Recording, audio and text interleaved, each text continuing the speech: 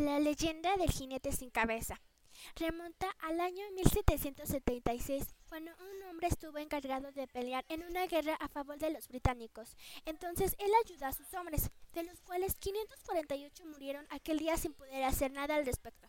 Estaban dentro de una revolución en el momento donde el Chabor Crane estaba llegando a Sleepy Hollow. Le quitan la vida cuando una bala de cañón que le desprende la cabeza del cuerpo.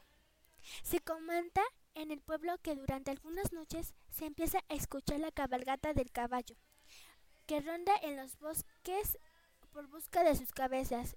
No lo hace todas las noches, pero una de las tantas que sucedió, la gente se asomó a la ventana para ver de qué se trataba. Esto no es común que alguien a esas horas de la noche esté cabalgando.